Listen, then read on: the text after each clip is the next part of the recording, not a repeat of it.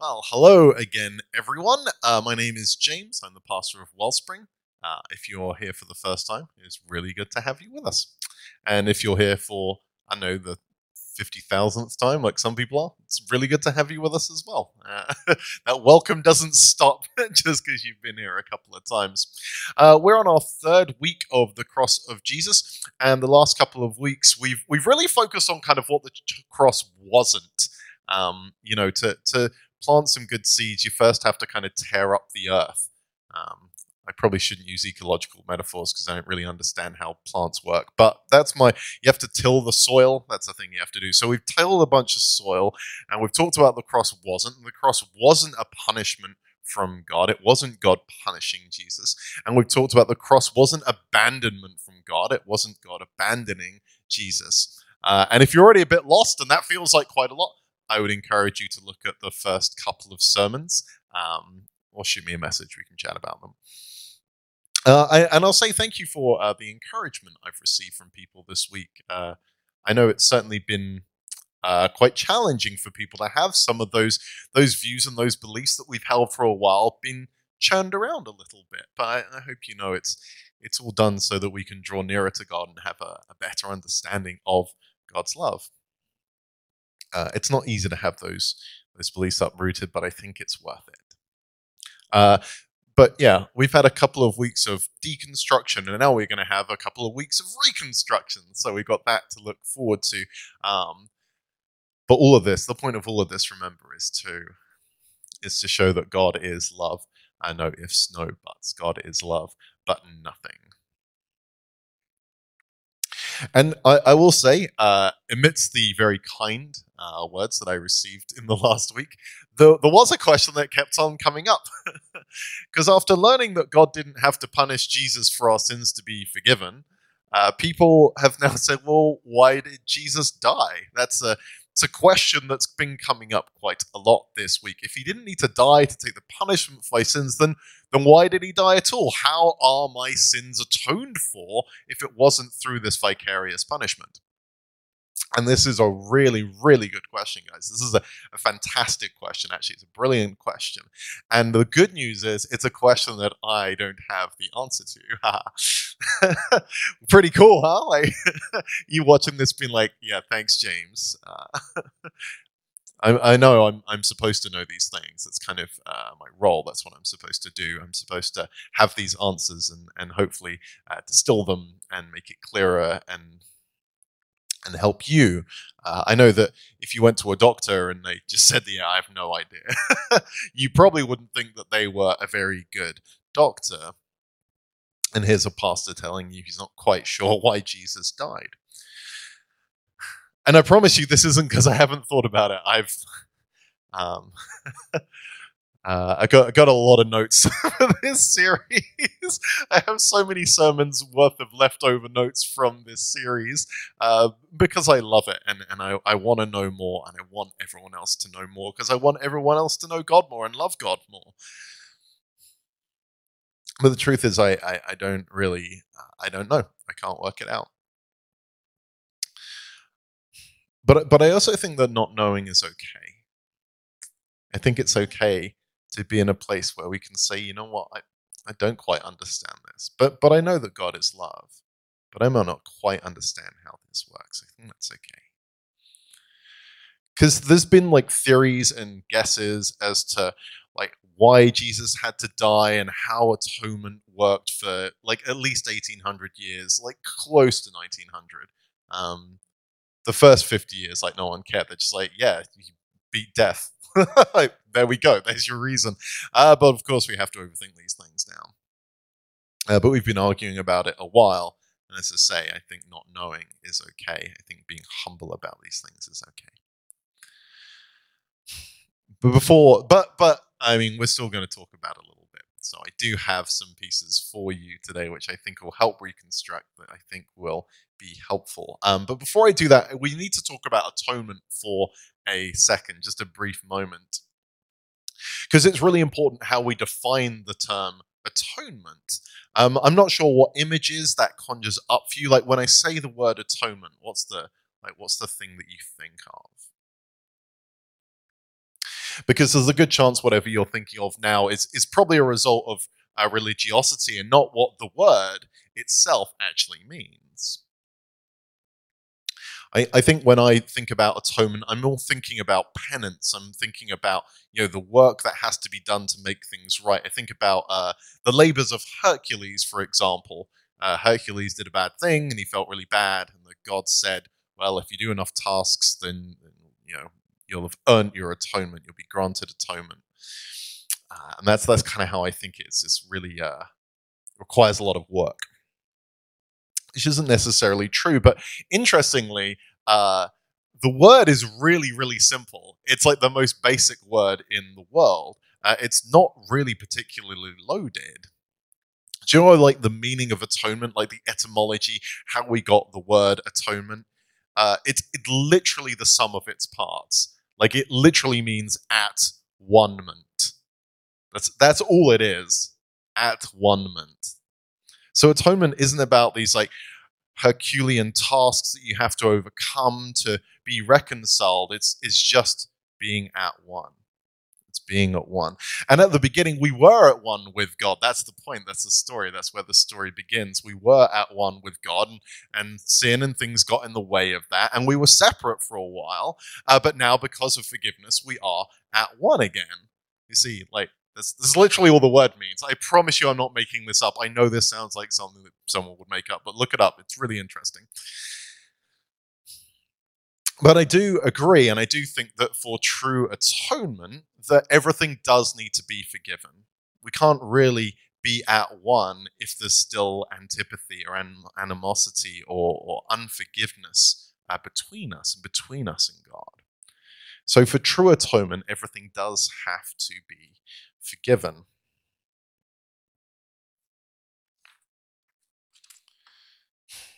We'll get back to that in a second, but this question, why did Jesus die? When we ask that, we're kind of asking, what is this cosmic algorithm? Like, what are the code of the matrix that I have to understand?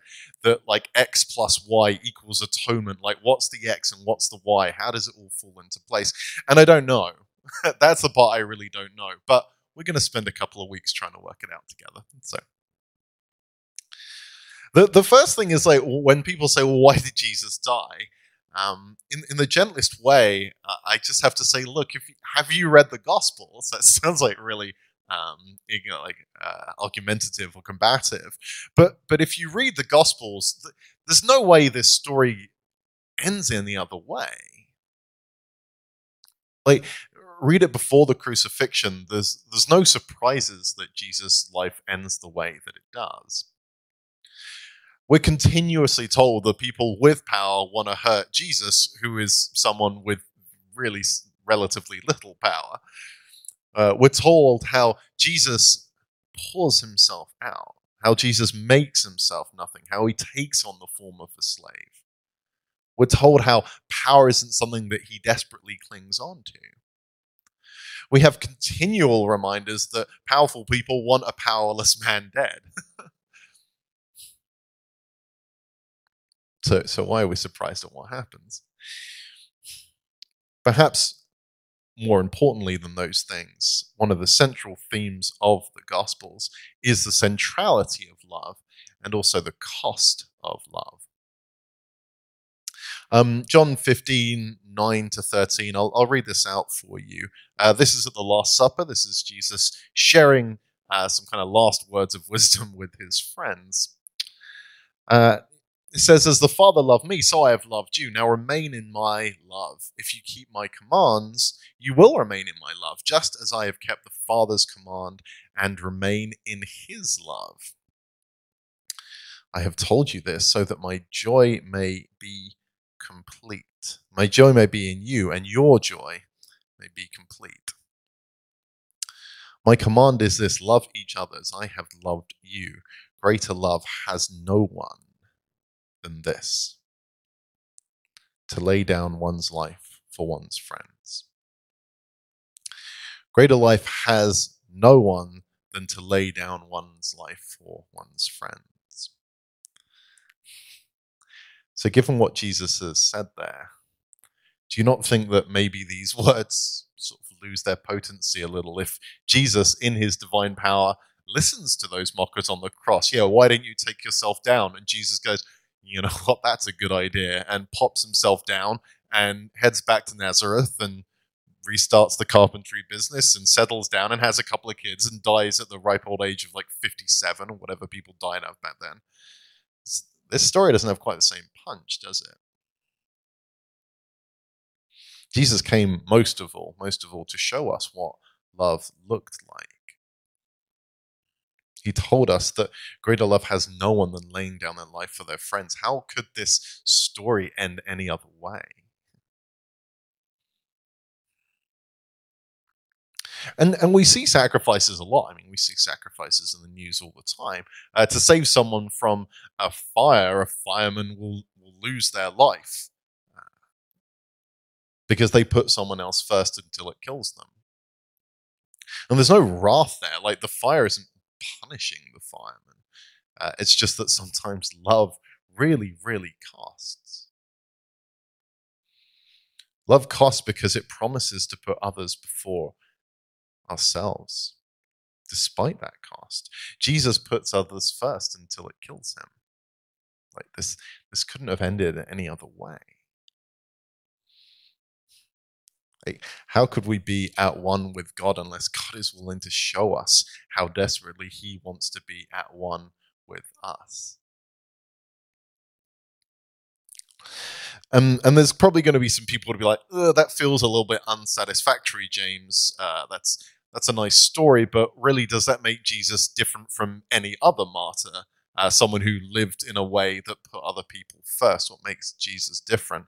And I'd say partially you're a little bit right, because I don't have the answers, remember. But I do want to push back on that a little bit and say one of the reasons Jesus died the way that he did is the turmoil that is caused by the unveiling of the kingdom, and the way that it's always an affront to those in power. What is so unique here is that divinity has taken on the form of a slave. This is more than a martyr's death, because it's God dying. So there's a lot happening there. So it's more than just a martyr's death that happens. It's this ultimate example of what love is, of always willing to put other people first. That greater love has no one than what Jesus has showed us that he is willing to do. And there's something else that struck me this week, and I keep on coming back to it when I think about, why Jesus died. And more to the point, I guess the fixation here is like, why did Jesus have to die the way that he did? Why did it have to be so violent and so abusive? Why did it have to be so unjust at the hands of those with power? Why does it have to be by the abandonment of some of his closest friends? Why does it have to be like that? Why does it have to be so ugly? Because we focus on that, don't we? I mean, there's a lot of focus on the horror of the cross and the brutality of the cross, and then unfortunately we kind of make this leap. It's like, and it was your sin that put him there, and it's like, that's a bit harsh, actually. The 4-year-old that doesn't really know right from wrong, I don't think is responsible for like hammering the nails into the wrists of the beloved king. But we can't escape from the brutality of the cross, and so I think there has to be something significant about that. But I think, and this is something I've been thinking about this week, and Rowan Williams, the former Archbishop of Canterbury, is someone who really leans into this idea as well. So I promise I'm just making this up.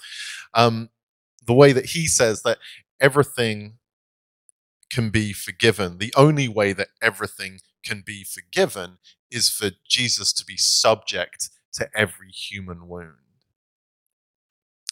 The only way for everything to be forgiven is for Jesus to be subject to every human wound. Because think about this, to forgive someone in a way that brings true reconciliation to both the offender and the offended, you probably have to have been the victim of their cruelty or their mistakes or their errors. Like most of you will know that I'm a part of the Dismas Fellowship, which is a group for folks who have been incarcerated or are still incarcerated. And I really love being part of that group, and I get to love people that other folks might find it hard to love. And we get to say, no matter what you've done, I think you're valuable, you're lovable, you're created in the image and likeness of God, and nothing can take that away from you.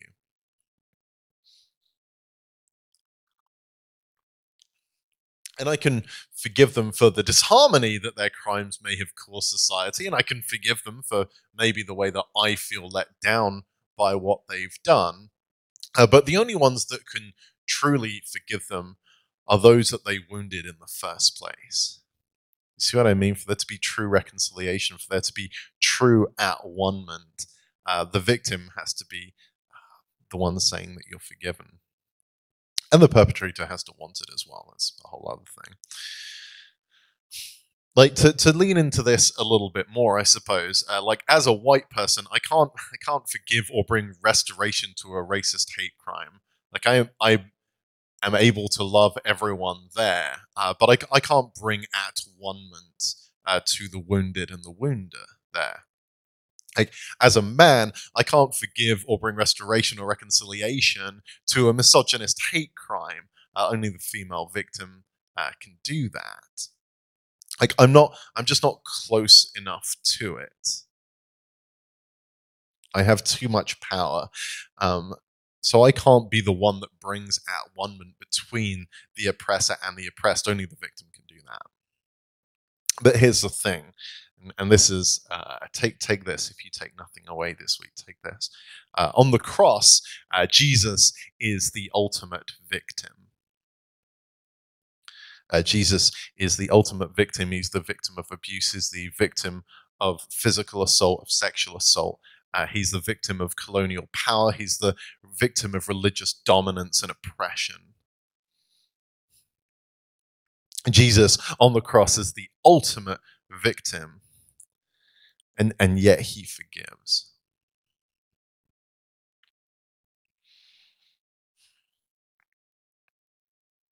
And I think this is really important, because I think it's hard. The idea of for a lot of folks, the idea of God forgiving those who have wounded them is really difficult because they're still carrying those wounds, and God feels a little bit too distant.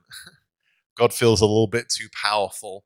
It feels like things are a little too good in heaven for him to then be able to forgive someone for something that has hurt you so badly.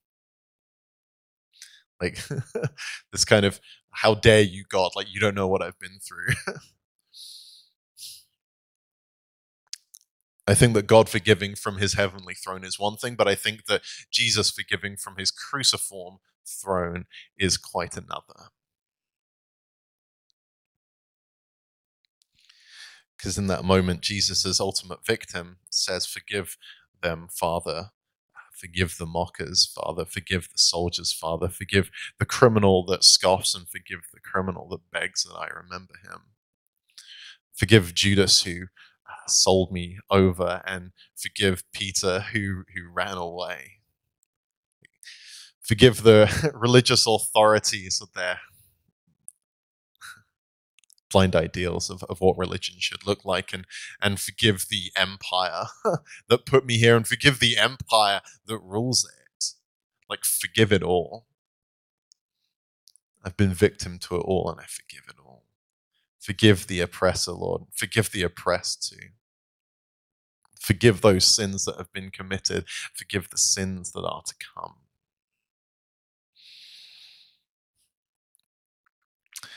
And when Jesus shares these words, that they echo throughout eternity, and they're words that say to us at our worst, I suppose. But yes, you have hurt me, but that doesn't mean that it's over. I still love you. I still forgive you.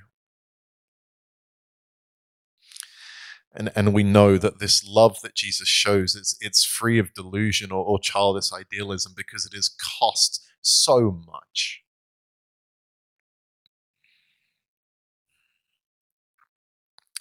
but it's a love that knows our weaknesses and it still says, I love you. It's a love and it's at one-ment that Paul talks about that can't be undone by distraction or demon or death. That is the love that Jesus has for all people. Greater love has no man than this, has no one than this.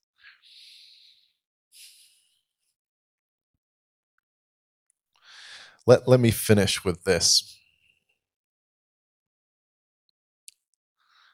because I think it bridges this week and next week.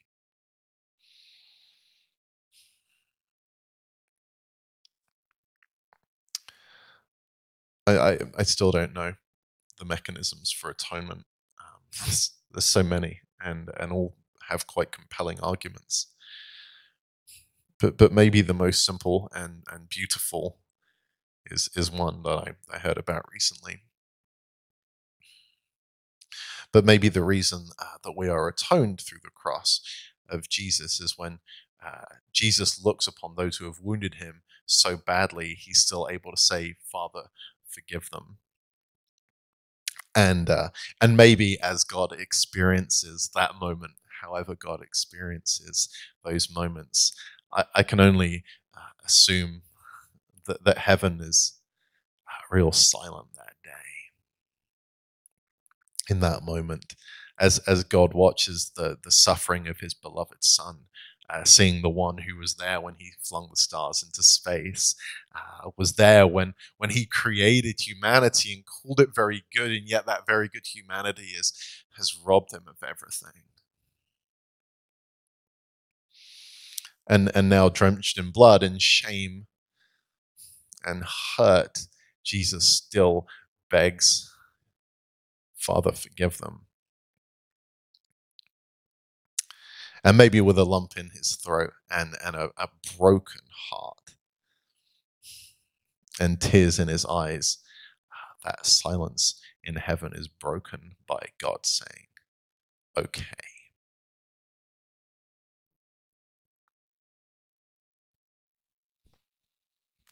Let's pray.